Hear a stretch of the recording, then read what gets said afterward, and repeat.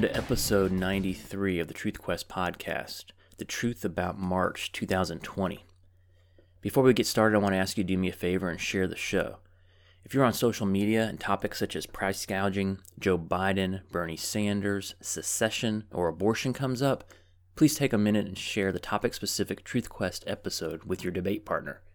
Episodes are available on iTunes, Google Play Music, Stitcher, Spotify, Podbean.com, and most recently, ThinkSpot. The video versions of the podcast are available on YouTube, BitChute.com, and Brighteon.com.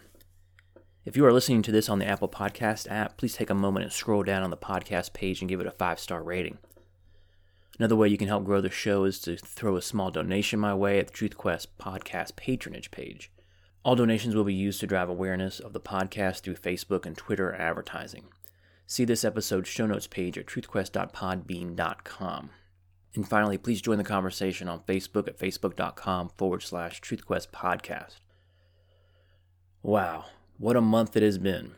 Obviously, the coronavirus is the only thing anyone can think or talk about, but before I tackle the virus, let's look at some of what we shall say normal news items there were for the month. As you might recall, prior to this month, the news was filled with the Democratic Party primaries. Up until this point, Bernie had been holding his own in Iowa, New Hampshire, and Nevada. Then came his crushing defeat in South Carolina, and then came Super Tuesday, which was March 3rd. Remember that? Remember the world pre-coronavirus? Anyways, on Super Tuesday, Biden won Alabama, Arkansas, Massachusetts, Minnesota, North Carolina, Oklahoma, Tennessee, Texas, and Virginia. Bernie won California, Vermont, Colorado, and Utah. And Bloomberg, who spent $500 million, won the American Samoa. Well done, Mike. Then Buttigieg, Klobuchar, and Bloomberg bailed out, and all of them mysteriously endorsed Biden. Then Beto O'Rourke came out of hiding and endorsed Biden. Then former nominee, California Senator, and all-around nasty lady Kamala Harris endorsed Joe Biden for the nomination in a video described by Byron York for its hostage tape production values. She framed the endorsement in terms of civil rights, which is the same subject she attacked him on during the campaign and in one of the early debates. She's just a horrible person. I think she needs Jesus. Elizabeth Warren dropped out of the presidential race shortly after Super Tuesday, and to this day, April 3rd, has refused to endorse anyone. My guess is she is negotiating with Biden's team for the VP position. If she doesn't get it, she has to endorse Bernie, given his socialistic agenda. On Super Tuesday, besides the primaries, while we were living in the greatest economy in the history of America, according to President Trump, the Federal Reserve announced an emergency rate cut of 50 basis points. Of course, their excuse was to fight the coronavirus, which was impacting supply lines coming out of China. Peter Schiff put it this way, quote, "The Federal Reserve says the U.S. economy is strong, but it just initiated emergency monetary policy last seen during the worst financial crisis since the Great Depression," end quote. I don't want to gloss over this fact. The Federal Reserve's answer to a supply problem is to pump more money into the marketplace in order to do what? Stimulate the economy, stupid. Right. I get that ridiculous theory, but my question is, what exactly are these geniuses expecting members of the economy to buy when there is a supply problem? Then, later in the month, the Federal Reserve went back down to zero interest rates. The Fed cut rates by 100 basis points, leaving it at 0 to 25 basis points. So in just 2 weeks, the Fed cut rates by 150 basis points, or 1.5% to zero. Then the Fed stood up the so-called Corona Stimulus Rescue Bill. More on that shortly. Tornadoes devastated Nashville, killing 25 people. The Senate Minority Leader, Chuck Schumer, threatened 2 Supreme Court justices by name in front of a mob at the Supreme Court building as the court was set to hear an abortion case. There, of course, were no repercussions, not even a censure from his fellow gentlemen and women, as they like to refer to each other in the Senate. What a disgusting organization. I can't help to point out yet again the level of religiosity demonstrated by the National Democrats when it comes to killing babies in the womb. It continues to sicken me. Just when I thought I saw the worst of Democrats when they lit up the Empire State Building in pink to celebrate a partial birth abortion bill, Schumer steps up to the mic and demonstrates what a coward he is by threatening people with a mob facing him. Let's be honest, he should have been charged with inciting a riot and removed from office, but the Republicans in Washington are a bunch of worthless cowards. Bernie and Biden debated in front of an empty auditorium and a largely empty TV audience, both due to the coronavirus crisis and lack of interest.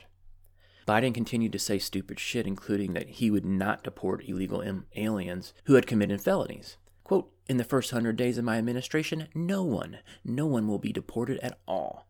From that point on, the only deportations that will take place are commissions of felonies in the United States of America." Wow. Sanders just could not find it in himself to cast any dispersions on Fidel Castro, despite repeated attempts by the moderators. The only other noteworthy things was Biden's pledge to end fracking in the United States and his pledge to pick a female running mate. Thus my comments about Elizabeth Warren. I know it isn't cool to question Biden's mental health, but to promise to kill the sector of the economy with the highest growth rate, with some of the highest paying jobs, can only be explained two ways: stupidity or mental illness. The railroading and cover-up of the willfully negligent prosecution of Michael Flynn accelerated as the FBI claimed to have lost the notes from the first set of interviews in which the agency concluded he did nothing wrong. He will end up being pardoned by Trump. I hope he sues the feds for willful negligence and recovers all of his legal expenses. What a travesty. The stock market dropped around 30% from March 4th to March 23rd. It crashed faster than both the Great Depression and Black Monday, and in terms of a total drawdown, the crash of 2020 is now worse than 1929 and is fast approaching 1987. Ugly, ugly month in the stock market. Yet another slap in the face of savers instigated by the Federal Reserve. Speaking of the stock market, any sane person looking to exchange their soon-to-be worthless US dollar bills for something more stable, like gold and silver, found that market seized up. Too much demand and not enough supply. Mainstream retail sites were selling gold coins for about $100 over spot price and silver over $10. Which means while gold was selling for, say, $15.50 an ounce, a 1 ounce Canadian maple leaf was selling for $1,650 and higher. Silver was around $13 an ounce, and a 1 ounce coin was selling for $23. Crazy times. Could it be price gouging? See episode 92 for more on that. Now on with the coronavirus. First off, if you are listening to this anytime in 2020, or maybe 2 or 3 or 20 years from now, I have no idea how these episodes will be archived in the decades to come, just understand that the world changed in March 2020, all because of our reaction to the coronavirus. As a recap, in last month's Month in Review episode, the virus was pretty much limited to China. By the end of February, virtually every country on the planet had at least one case, but we hadn't seen anything yet. Italy only had 500 confirmed cases, Germany 21, there were 700 people in New York sitting in isolation, California had 31 confirmed cases and 8,400 people in isolation. Throughout March, the news grew increasingly grim. The corrupt and worthless World Health Organization finally declared Corona-19 as a pandemic after kissing the Chinese government's ass for weeks. Do an internet search on Corona World Health Organization response if you want to see that. President Trump declared a travel ban from European countries, with the exception of the UK. This following a travel ban from China that he announced in January and was called a xenophobe. Tom Hanks and his wife announced that they had the coronavirus. Then the NBA suspended their season after a Utah Jazz player tested positive for the virus. Over 20 senior citizens died in a retirement home in Washington State. For most of the month of March, those deaths accounted for the majority of those in the United States. Seattle schools closed for 2 weeks, then virtually every school system followed suit. Italy closed stores. The MGM announced that a guest at the Mirage tested positive. Several prominent European soccer players contracted the virus. Dr. Fauci, part of Trump's coronavirus task force, headed up by Vice President Pence, warned that the virus was 10 times more deadly than the flu and could impact millions if not handled early. All sports were canceled. Soccer, basketball, Major League Baseball, college sports. ESPN has absolutely nothing to talk about except the NFL free agency. Washington, D.C. mayor declared a public health emergency. Washington state banned events with over 200 people. Virtually every other municipality in America imposed similar restrictions. Chicago canceled its St. Paddy's Day parade. Los Angeles strangely allowed their annual marathon to go on. Biden went dark for a solid week once the crisis hit. Then, with a studio set up in his house, he repeatedly coughed into his hand during a CNN interview. When the interviewer told him, "You're supposed to cough in your elbow, Mr. Vice President," Biden said, "It's okay, I'm by myself here." In subsequent interviews, Biden continued to stutter and make no sense. Governor Cuomo of New York began daily press conferences where he appeared human. Well, some days he railed against Trump and the federal government, other days he thanked the feds for their support. Some are saying, given his performance during this crisis and Biden's clear mental decline, that Cuomo will end up being the Democrats' nominee for president in the fall. The UK health minister caught the virus. Later in the month, Prime Minister Boris Johnson tested positive. The U.S. closed the north and south borders. I guess open borders ain't such a good thing after all, huh, Nancy Pelosi, Bernie, Joe, AOC, and every other national Democrat in good standing with the party who won't dare speak the truth about the need for border enforcement? South Korea was nailed early by the virus given their shared border with China. However, they were fully prepared after the SARS scare. They were able to contain the outbreak and, as of today, have one of the lowest fatality rates versus confirmed case ratios. Unlike South Korea, Italy was devastated by the virus.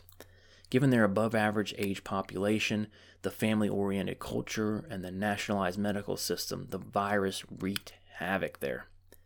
At one point during the month, almost 1,000 deaths occurred in one day, with the death total at the end of the month standing at over 13,000 people, with a fatality rate of almost 12%, much, much higher than most of the first world nations.